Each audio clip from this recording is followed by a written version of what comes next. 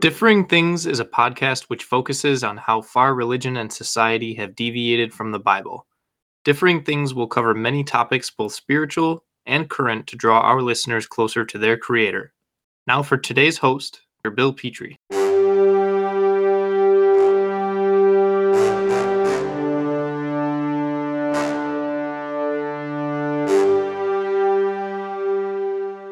I'd like to welcome you to today's edition of Differing Things, and I have a special treat for you. I have on the phone with me a dear brother by the name of Dan Sheridan.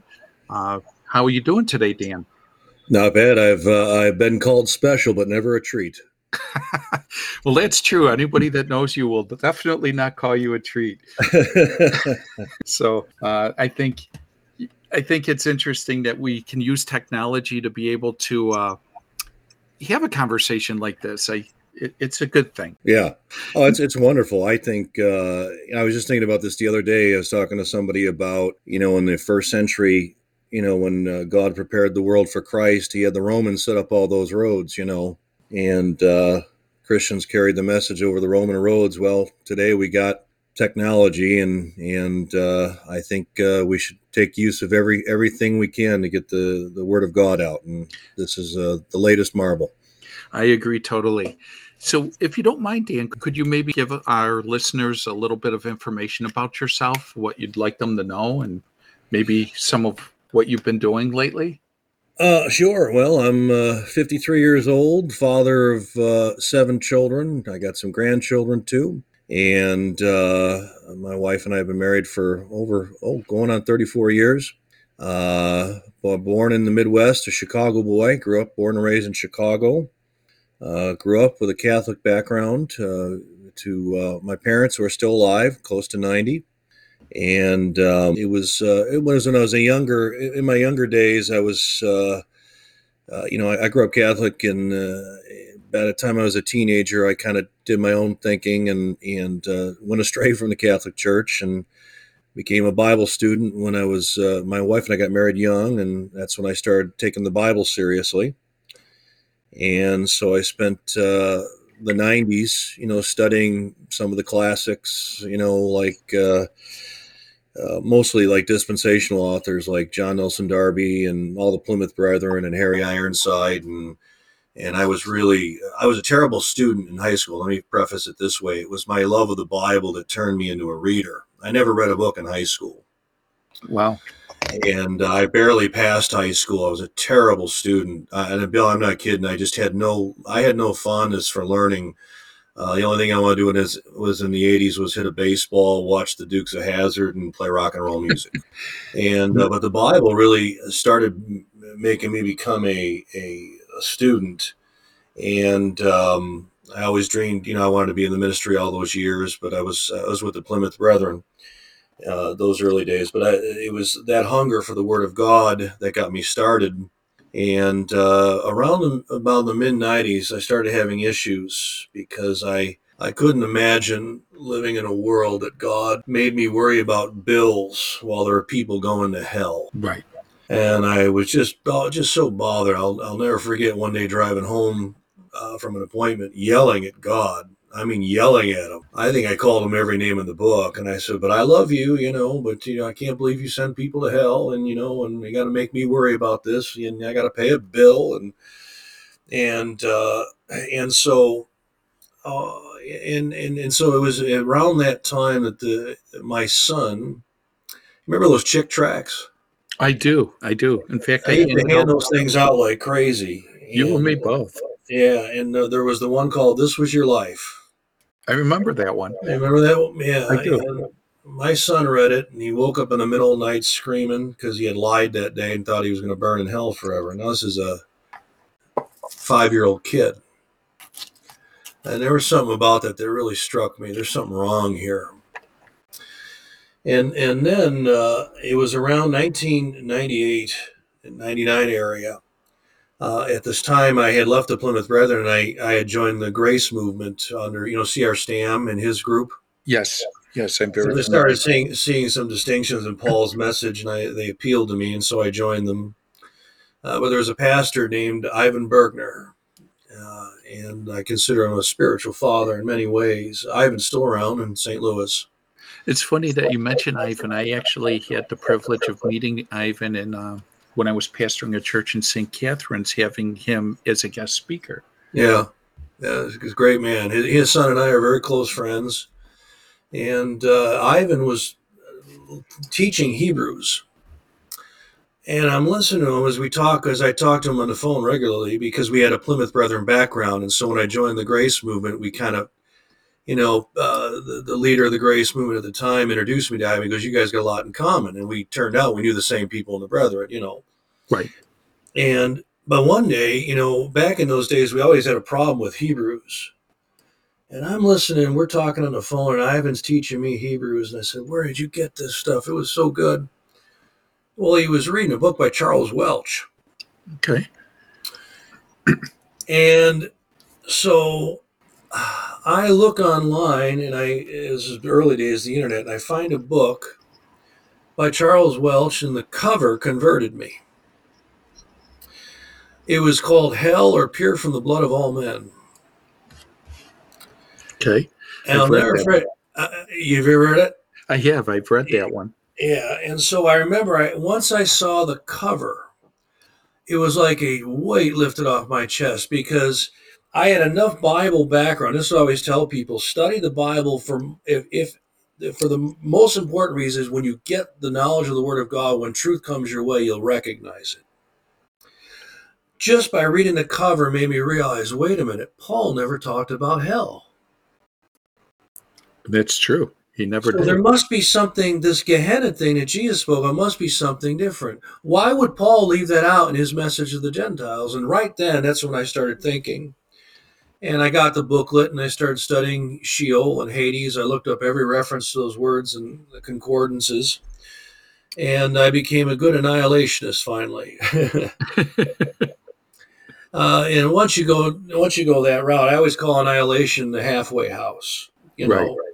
It's the halfway house. It's not satisfactory, because as long as sin still lingers, you don't have a successful savior. Even annihilation doesn't solve that. Right. But it was really starting to think. I remember. I'm sorry if I've been sick all week, so if my storytelling's a little bit jumpy here, forgive me. But I remember years ago when I had been reading all the Brethren authors and guys like William R. Newell, they always warned you about men like Bullinger and A. Enoch. Right. And I remember in those days when I was the Brethren, I always go to this Christian bookstore in Chicago that was run by a branch of the Brethren. And they had concordant versions on the shelf. And I would look at it, and I remember feeling naughty looking at it, I'm looking at heresy here. I'm looking at naughty. Well, it was at that time I started learning about the eons. And so I got a concordant version, and I started reading that along with my companion Bible. And it just came to the conclusion that Jesus Christ must be a successful Savior, having read Romans 5, 1 Corinthians 15, and that it just, there's no doubt in my mind that Jesus Christ is going to save every member of the human race. That his cross is, that he's greater than Adam. I remember that being the chief thought. Who is greater, Adam or the Lord Jesus Christ? Right. And the idea hit me that eternal conscious torment eternalizes sin. It doesn't get rid of it. It actually makes sin indestructible. And that just didn't seem right to me. And then it was over that time you start just realizing that that's how I came to see the salvation of all mankind. And of course, I believe in the biblical perspective of death as well, that our hope is resurrection. Right. There are a million other things we can go into, Bill, but that's how I got to the point where understanding the power of God in salvation gave me a new confidence in Him. And all other things, there have been various views dispensationally and so forth that I've worked my way through within my life. But understanding God as a Savior of all humanity has been the greatest change in my life and has given me joy and peace. And I have never lost confidence in God, not a single day in my life, since I understood this doctrine from the scriptures. That's wonderful. Now, I did have a real quick question. You had mentioned understanding the eons. Now, I'm sure some of our listeners would have no idea exactly what you mean by that. Yeah. So would you mind elaborating on that? Sure, absolutely. We have this in our King James Bible. It talks about having everlasting life, and we read forever and ever and all these terms. And people read these and say, "You see, this word forever, you're going to go to hell forever, or you're going to, perish forever." And they were taking, words that were translated from the Greek, and in the Greek, there is maybe one word that maybe presents the idea, but the idea, the word eon and the nouns and adjectives eon and eonios never mean eternal. They're limited in time, and I think the idea behind the word eon is something flowing. And so when it talks about this present evil eon, it's not talking about this present evil eternity, right? That's In correct. some places they'll translate it forever. In some places they'll translate it, like the King James calls it, this present evil world. But that word world is eon. And it's the idea that we live in a time period where the tendency, the flow of things is toward destruction, right? We're bent on hurting each other. I mean, that's just the way it is. Correct. We live in an evil eon. It doesn't mean there's not good in this eon. There's plenty of good. I'm having a good time right now talking to you. Oh, thank you. I am too. And so there's plenty of good in this eon, but with the fall came both blessings and misfortunes. And so we have a present evil eon. So eon has to do, it's a characteristic. It was used in 1 Samuel that Samuel was going to go and spend forever at the tabernacle. Right. Well, it meant the rest of his life. As long as he was going to live, he was going to be serving there. Right. So the word eon, there was no such thing as a forever perishing. When it talks about God being the eternal God, He's the Eonian God. It means He's always the outflowing one, the one who always is the source of truth and blessing and light. It has nothing to do with His longevity. God doesn't talk about His longevity. He's the self-existent one. Right. But He's always flowing out to humans with truth and light and love, and even His judgments. And so, anyway, the reason why I bring up the eons thing is that when you have a translation, and I love the King James, don't get me wrong, it's a very good translation. Don't let anyone tell you otherwise. It's easy to criticize, but if you just fix a few parts of it, you still have a very good translation. Right. But when you understand this word forever, like when it says they'll have Eonian life, what that means is it's not about longevity. That means that you and I, Bill, when we put our faith in the Lord Jesus Christ, God elected us to serve Him in a way in the future. I believe it's referring to our future role in His kingdom, to be a blessing to others, to flow out to others. And it's humbling to know that, when God created a tabernacle, He solicited His people, He solicited the Israelites' help to build it, remember? Yes.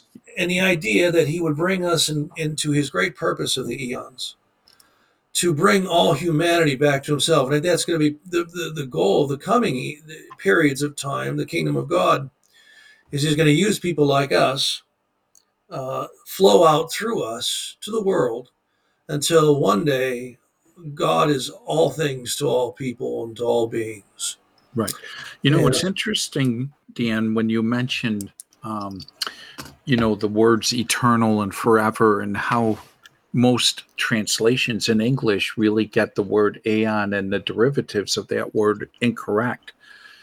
And I want to share with you a few moments. What really started me on a journey very similar to yours was reading two passages. It was Jude verses 6 and 7, and I had a cross-reference in my Bible. It was one of those cross-reference Bibles that took me to Ezekiel 16. And I just want to, for a minute, mention this passage. Jude verses 6 and 7 would read this way in the King James: "And the angels which kept not their first estate, but left their own habitation, he hath reserved in everlasting chains under darkness unto the judgment of the great day, even as Sodom and Gomorrah, and the cities about them in like manner, giving themselves over to fornication and going after strange flesh, are set forth for an example, suffering the vengeance of eternal fire." Mm-hmm. And then Ezekiel 16:55 read, "When thy sisters Sodom and her daughters shall return to their former estate, and Samaria and her daughters shall return to their former estate, then thou and thy daughter shall return to your former estate." And what hit me was, if Sodom is an example of suffering the vengeance of eternal fire, and yet they're being referenced as being returned to their former glory and estate, then how can eternal be non-ending? Yeah. And I think that's the same journey you were on. Yeah, there was another one in Isaiah very similar that this is, I think it's in Isaiah 32. I'm just going off my memory here, where it talks about a place is going to be desolate forever until the Spirit be poured out from on high. So it was forever until. Right. In other words, it's going to remain in that state, that condition. And but yes, Jude 6, and when you look at that Ezekiel passage about the restoration, and really most don't have an answer for that, because if they thought about that passage, they would have to see that Sodom's the Aeonian fire, they're suffering. They suffer the vengeance of a fire that came from God. Right. Now, and it's interesting. We can go to where those cities were today, but there's no fire. That's right. So they suffered something that came from the hand of God, and that's the main point of that. And instead, it's been morphed into eternity because of this. And again, and this to me, I'm very, what's the word? I'll use the word very liberal in my acceptance of many views on many issues. I think the basics are, if you believe the scriptures are the word of God, you stand on that, we can have fellowship all day long. Right. But the one doctrine I abhor is eternal conscious torment. And because it is an absolute attack on the character of God, it justifies sin, and it is a slap in the face of the holiness of God, and is everything about him. And when these passages, like you point out in Jude, have been morphed into this, the nightmarish doctrine, which you can't even describe, the idea of eternal conscious torment is so wretched, it's so awful. And the fact that this has been imported in the Word of God, it should be one of our duties today to ensure that this thing is consistently and constantly rebuked. And of course with love, but the doctrine is so horrific. And there's not a shred of evidence in the Word of God when you read it correctly. I always found it interesting that when Adam was in the garden, God never told him that he would suffer the idea of what we think of as hell today. Right. And in fact, that idea is foreign to the writing of Moses. And you would think of all authors in Scripture that Moses would be the one that would really push that agenda. In the penalty for sin being an eternal, non-ending conscious torment. Yeah. but he never does. How would have Adam understood, when you eat thereof, thou shalt surely die? Right. And death is a return. Genesis 3:19. It's a return to the ground. It's a return to a condition that you were in before. And I tell people, death is a return. And it's interesting, and I'm sure you might have heard this before, but when I started teaching, before I taught the salvation of all, again, I was teaching, that the dead are dead. I was told by the leaders in the grace movement, What's that? you can't go to the Old Testament. Wow. Harry Ironside wrote that. He said, you can't go to the Old Testament to figure this out. In other words, God kept this whole thing silent until Luke 16.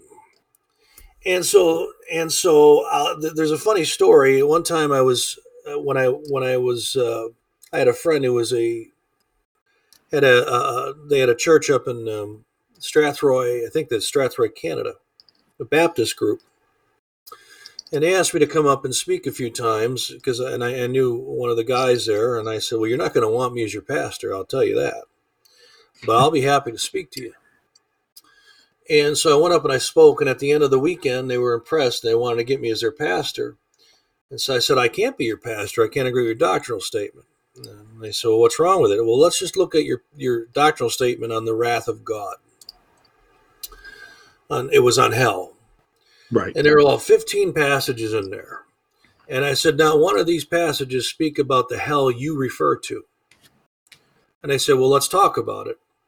All right, so we got a board out, and I wrote the scripture verses down. I said, let's look at this verse. First one was Romans 1:18, the wrath of God is revealed from heaven. Well, that's about hell. I said, where is it about hell? What is the wrath here? And then we explained it in Romans 1, that it has nothing to do with an underworld judgment. They said, oh, you're right. Well, we crossed that one off. The second one was 2 Thessalonians. With flaming fire, taking vengeance on them that were not God, and so forth. Well, that's not an afterlife event either. Oh, we crossed that one off. Well, by the time we were done, we got down to Luke 16. And I said, now, we have gone through all these scriptures, and you've read eternal hellfire into every one of them. And as we're down to Luke 16, you could see they were getting nervous, too, because I was getting rid of their doctrine of hell. I said to them, who is Jesus speaking to in this passage here? And the answer is, he's speaking to the scribes and Pharisees. And I said, do you think the rich man and Lazarus is literal? Well, yeah, there he's teaching the doctrine of hell. I said, so you're telling me, without going into the details, that God waited. He didn't tell Moses. He didn't tell David. He didn't tell Melchizedek. He didn't tell Abraham, Isaac, or Jacob. He didn't tell Samuel. He didn't tell Daniel. He waited all the way until this day to tell a bunch of Pharisees about the doctrine of hell. And they're looking at me, and they just didn't know what to do with that. And I said, I'll give you my interpretation of the rich man and Lazarus, but you're not going to like it. And you can't read all these passages about death in the scripture that speak plainly about it, and then reinterpret, make the rich man and Lazarus undo it all. Well, the long and short of it, they couldn't handle this because they were Baptists, and they would have, it would have been caused trouble. But they ended up putting all those verses back in their doctrinal statement, even though they admitted every one of them had nothing to do with hell. That's sad. And but the point is, they don't go to their Old Testament for anything. And they won't start in Genesis 3. If you don't start in Genesis 3, your trajectory is way off. That's true. If you don't go there, you don't go there, you don't go anywhere. The dead, even our favorite passage in 1 Corinthians 15, it says the dead will be made alive, not kept alive. True. And so anyway, but that's all part and parcel to our message is the resurrection. This whole afterlife doctrine is part, as far as I'm concerned, goes hand in hand with the eternal conscious torment doctrine. They're both just as bad.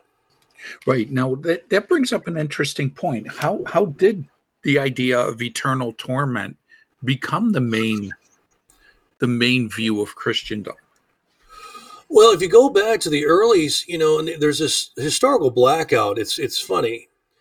All these denominations try to anchor themselves as far back as they can go, right?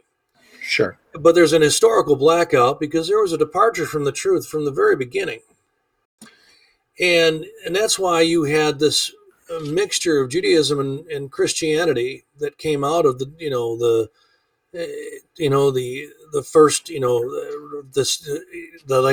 80 or 90 years after the apostles died off. And all of a sudden you have Christendom and bishops and where do these people come from? And it was from, a corruption of the truth. And a lot of this was, I think, part of the Latin influenced Christianity as opposed to the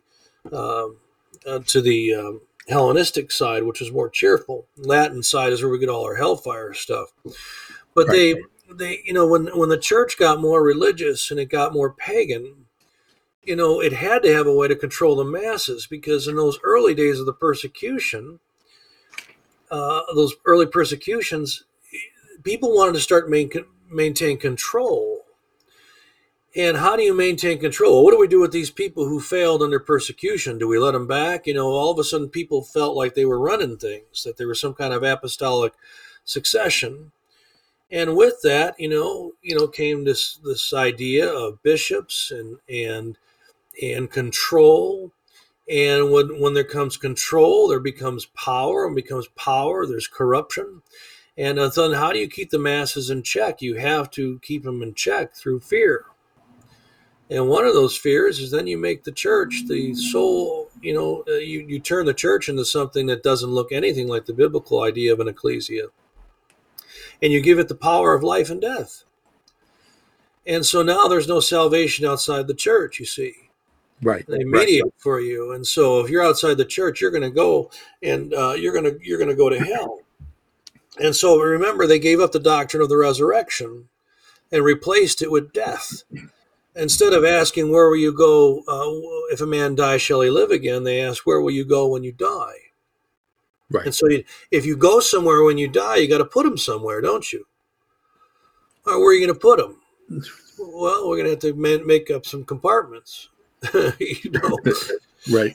And so that's what happened is that it was a historical blackout, but you can surmise what happened. It was a pagan influence, from that old world. The Greek god Pan, had his hell, and it's a mixture of all these pagan religions. And then along with Greek philosophy, the Christendom worships Greek philosophy. Right. And, it's almost part of, they call it the classics. And I don't know about you, but Scripture says the world through wisdom knew not God. And this idea of Plato's concept of the soul is absolutely unbiblical. And it's the one Christianity has adopted. Indeed, it has. And it's created all kinds of problems to a person who really believes the Scriptures and takes those Scriptures literally. Exactly. It's a very difficult thing to escape. If you've been entrenched in this all, it really takes, and I say this when people ask me about being a Bible student, I tell them it really is hard work in this time, because you have to go against almost everything that you're taught in Christendom. Now, let me just say this. Let me back up. I believe that if you have faith in the Lord Jesus Christ, you're a believer. Right. God is the God of all grace. I was a believer since I was a very young man, even though I still believe in hell and other things that I would repudiate today. But if you want to be a Bible student and progress, it's going to require more than Cliff Notes and a few small booklets that turn everything into a like a bumper sticker statement. You know what I mean? We like to have our and like in politics, if you can't put it on a hat or a bumper sticker, people aren't interested. They don't think deeply. But the Bible calls upon us to think deeply. And that's what's really missing is deep reflection in the Word of God. And without that, you cannot grow. God will not teach you without the Word of God before you. And this is something most people don't realize, is that you don't come to these understanding of these things without a serious investment of your time. And it will cost you. It's a serious investment. It really is. And there are no shortcuts to biblical maturity. And the stuff we're talking about here, when I started studying hell, I went through every reference, and I think there's a total of 857 references just to the word soul in the Hebrew and Greek. And the question is the soul immortal? Well, I looked up every reference to the word soul, and I never once found it ever in all 857 references connected with immortality. Right. So the question is, who's right, God or Christendom? And very obviously, God is right. Yeah. And so we have to stick with that. And that's how, and just so you know, that was when I first came to see this stuff, I was still a pastor. And I lost my church because of this. I'll never forget when I first came to see the truth about hell and salvation. And I thought, because I was with a bunch of Bereans, remember, Bill? They bragged about what Bereans they were, right? Yes. And I said, and if I may tell the story, I don't mean to do all the talking here. But I announced one Wednesday night, I said, I want to give a talk this Wednesday night Bible study. We're going to start a series on the soul. And everyone was all excited, Sure. And so Wednesday night, we all get together and we're in the basement of the church. And one of the people went to the church made me this big, I always wrote on a board when I was a pastor. I wrote with the dry erase boards. Right. And they bought me this giant one because I'd write, it was like 5 by 8 feet or something. It was just an enormous board. And I got there once and I said, we are going to start a series on the study of the soul. And I said, but what I'm going to do tonight is I'm not going to teach you. We are going to look at the references to soul in the first 11 chapters of Genesis. But before we do that, what we're going to do is we're going to go around the room. And I want everyone to give me their definition of the word soul. And we'll write it down. And I said, let's do that first. And so we went around the room, Bill, and it was hilarious. Something they were so sure about. I think there were 10 or 11 people there that night. And I had 10 or 11 answers on the word soul. Right. I wrote them all down. So after we were done, I said, okay, now, without any objections, I want to start in Genesis. And I said, what we're going to do is we're going to read every reference to the word soul, and we're going to look at our definitions. And if our definitions don't match, we're going to cross off the definitions as we go. Are you guys okay with it? And they're like, oh, yes, God's word over our thinking, yay, yay, Jesus. And so, and I'll never forget, the first person to give his answer was the other pastor, and he was much older than I was, and he was a hellfire man. And his definition was, it's the non-corporeal part of man that distinguishes him from animals. And he said it with great, Great stuff. I said, all right, here we go. Let's start in Genesis and start crossing off. Well, you come to Genesis 1, verse 20, and that's the first reference to the word soul. And it says that in the King James is, let the waters swarm with every creature that hath life. And I said, there it is. The word life there is nephesh, which is soul. What are they? Well, they're animals. They're water creatures. And we looked up, and the other pastor's definition went first. Sure. The moment that happened, you should see the changes in the visages of the people around the table. Then we went to the other references. All this is only in the first 11 chapters of Genesis. We went through the first 11 chapters, and those few references, we had erased 11 definitions on the board. And all of a sudden, the room went from excited and yay God to what are you doing to my theology? Yes. And they were getting angry. I mean, angry. They were saying, are you saying we're no different than animals? And my response was, I haven't said a word. We're just reading the word soul as it appears in the Hebrew Bible and comparing it with our definitions. I haven't taught you anything. So basically, they hung themselves and got mad at themselves for for doing it. Almost like the Pharisees when they would try to engage Christ in a discussion and trap him in his own words. That's it. And I thought they'd be excited about it, because I had this new truth. I'm like, this just makes God more precious, but no. And that was the end. That was the beginning and the end for me, Bill. We lost the church, we lost our house, we lost everything after that. And and all, but you know what? There's no regrets with it because the greatest discovery in my life. Right. I can relate to that because I too have lost a pastorate of a church over this doctrine. And I think we all say that the Word of God takes precedence over our own opinions or thoughts or theology. And the reality is very few people are willing to take that step where it actually does take precedence over it. They're willing to only go so far. Now, if you don't mind, Dan, I just want to ask you a couple of questions on some of the common objections I hear to the salvation of all. And I'm sure they're the same ones that you've heard. Doesn't everybody being saved ultimately give everyone a license to sin?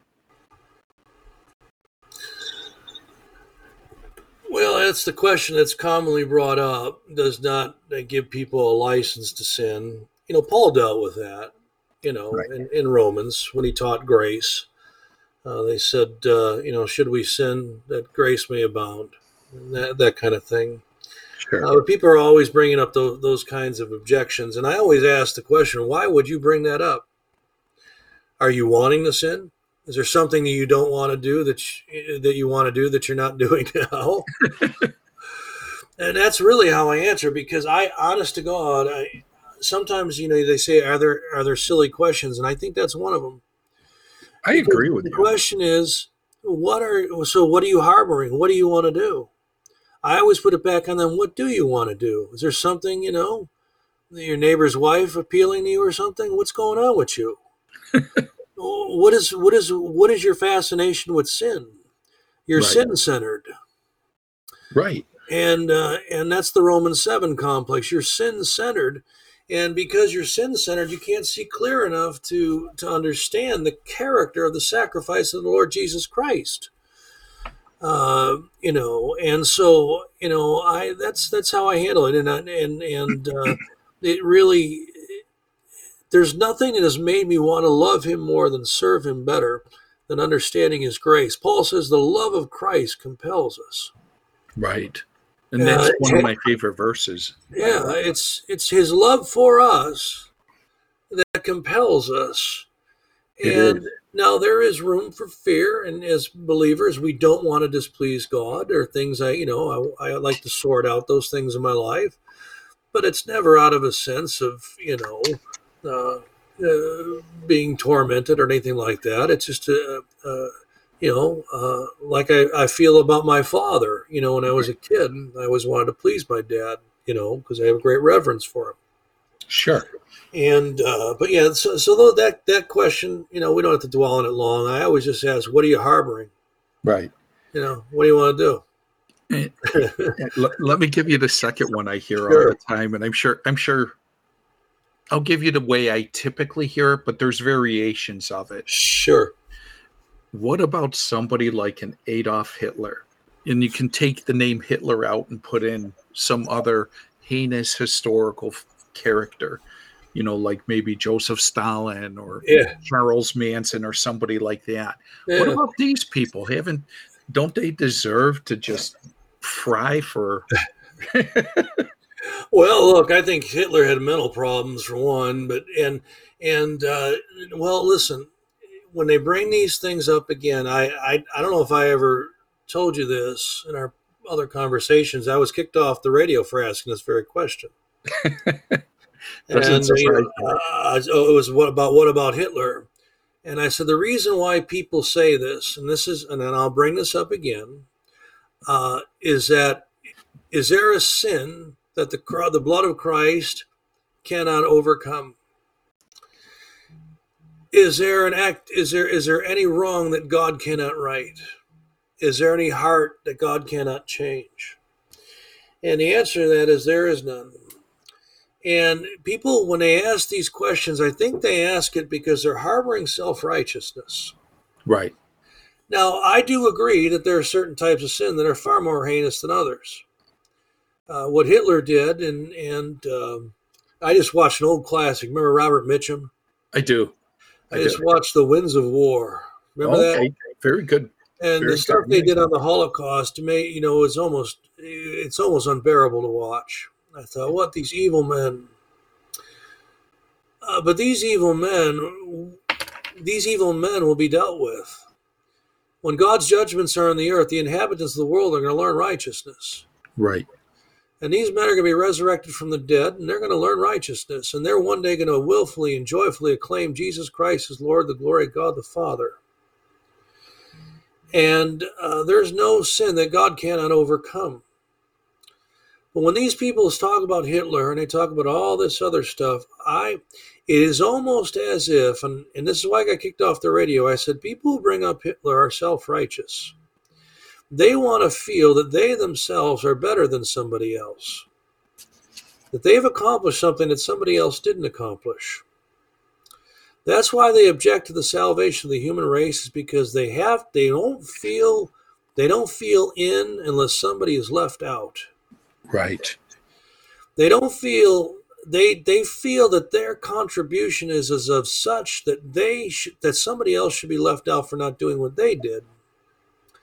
And so I think that's another one. Some of these questions, I don't think they're logical questions. They have no logic behind them.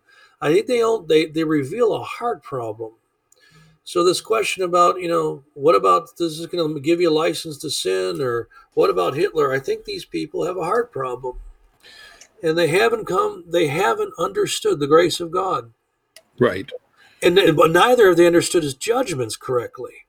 Nobody talks about the judge, and I'm going to say this, and I mean this in a way that, not that you don't or anyone else, but nobody speaks more about God's judgments than I do. In other words, I speak about them because they're in the scriptures. Sure. But it's a correct understanding of what God's judgments are. Can some of them be harsh? Yes. But none of them are eternal conscious torment. They're corrective in nature. God's judgments are always corrective to bring about a goal, even with the most ungodly. And there's a passage in Psalm 22, and it says that he's going to receive gifts even from the rebellious. I'm going by memory here, and you'll have to, again, forgive me. My head's not quite right from a week of being sick here. But it says, Psalm 69, I believe it is now. Okay. He led captivity captive and gave gifts unto men. Yes. Even from the rebellious. Even the rebellious are going to benefit from the glories of God's kingdom, and from the lessons that are going to be learned therein. And so when you think of Hitler and Stalin, all these other men, they were men of their times. Given the set of circumstances they were in, there could have been anybody who would have done a Hitler or a Stalin. And history has kind of proven that anyways. That's true. What did David do when he got into authority? He got a little lazy one day and started taking people's wives. Right. And then having that woman's husband killed. Yeah, and not only that, he had a bunch of men killed. He had over 39. There was 39 other men were killed just so David, can have a night on the town with another man's woman. Right. And so what about David? So, but is it a matter of numbers? I mean, David killed 39 and Stalin maybe 20 million. Where's the cutoff? Sure. Where is God's grace? Uh, where's the line drawn? And, we read about transcendent grace. Maybe it's not so transcendent after all then, huh? That's true. So, yeah. It's interesting that you bring up the idea of judgment. There was a book I had read a couple years back. It was called God's Glory in Salvation Through Judgment. And it was written by a man by the name of James M. Hamilton Jr. And what he actually goes through is every single judgment in Scripture, yeah, to show how salvation is the end result of that judgment. And I think the big problem that a lot of people have is we try to impose a human standard of judgment or our idea of judgment upon God. And because we want to be vindictive against somebody, we want God to be vindictive. Yeah. And didn't Dante put all his enemies in the lowest hell? Yeah.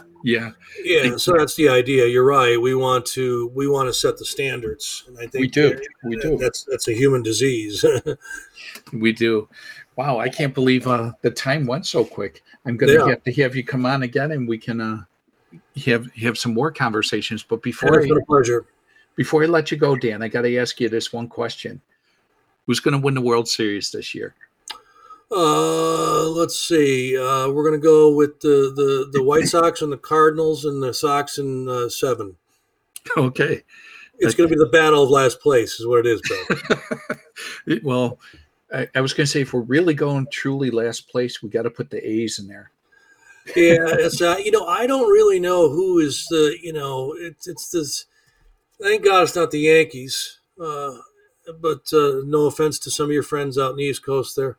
But I'm a big baseball. I love baseball, and so it's looking like the same group over the last few years. You got the Dodgers and the Astros again, and I thought Tampa Bay would run with it, but they've fallen. They start off like a 50-3 or something like that. It was baseball is good medicine. It is. But on that note, Dan, is there anything you'd like to add before I let you go? Yeah, just anyone listening, thank you for your time. And, we talked about a lot of things in Scripture and deep study, but more, it's hard work, but it's rewarding because of this very thing. This is more than academics. You're learning about a person. Right. The Bible was given to us by God so he might reveal himself to us. That's the reward of Bible study, is to know him. We didn't get a religion when we became believers. We got a person. That's right. And that's none other than the Lord Jesus Christ, our Savior and our Lord. And it should be a delight to go to these scriptures to learn more about his greatness and his goodness, and then of course what our response to that is also. And so I think that's the most important thing, is don't be discouraged. Growth takes time. When God wants to make a squash, he takes a couple of weeks. When he wants to make an oak, he takes 100 years. Right. So if you want to be a squash, spiritually speaking, take the shortcuts. If you want to be an oak, take your time. Well said. And on that note, good day. And God bless all of you. Talk to you later, Dan. See you, sir. Thank you.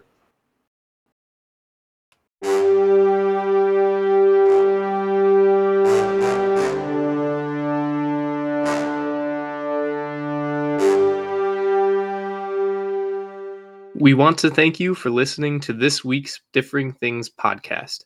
If you would like to get more information about the Bible, please check out our website, www.beacon-ministries.org.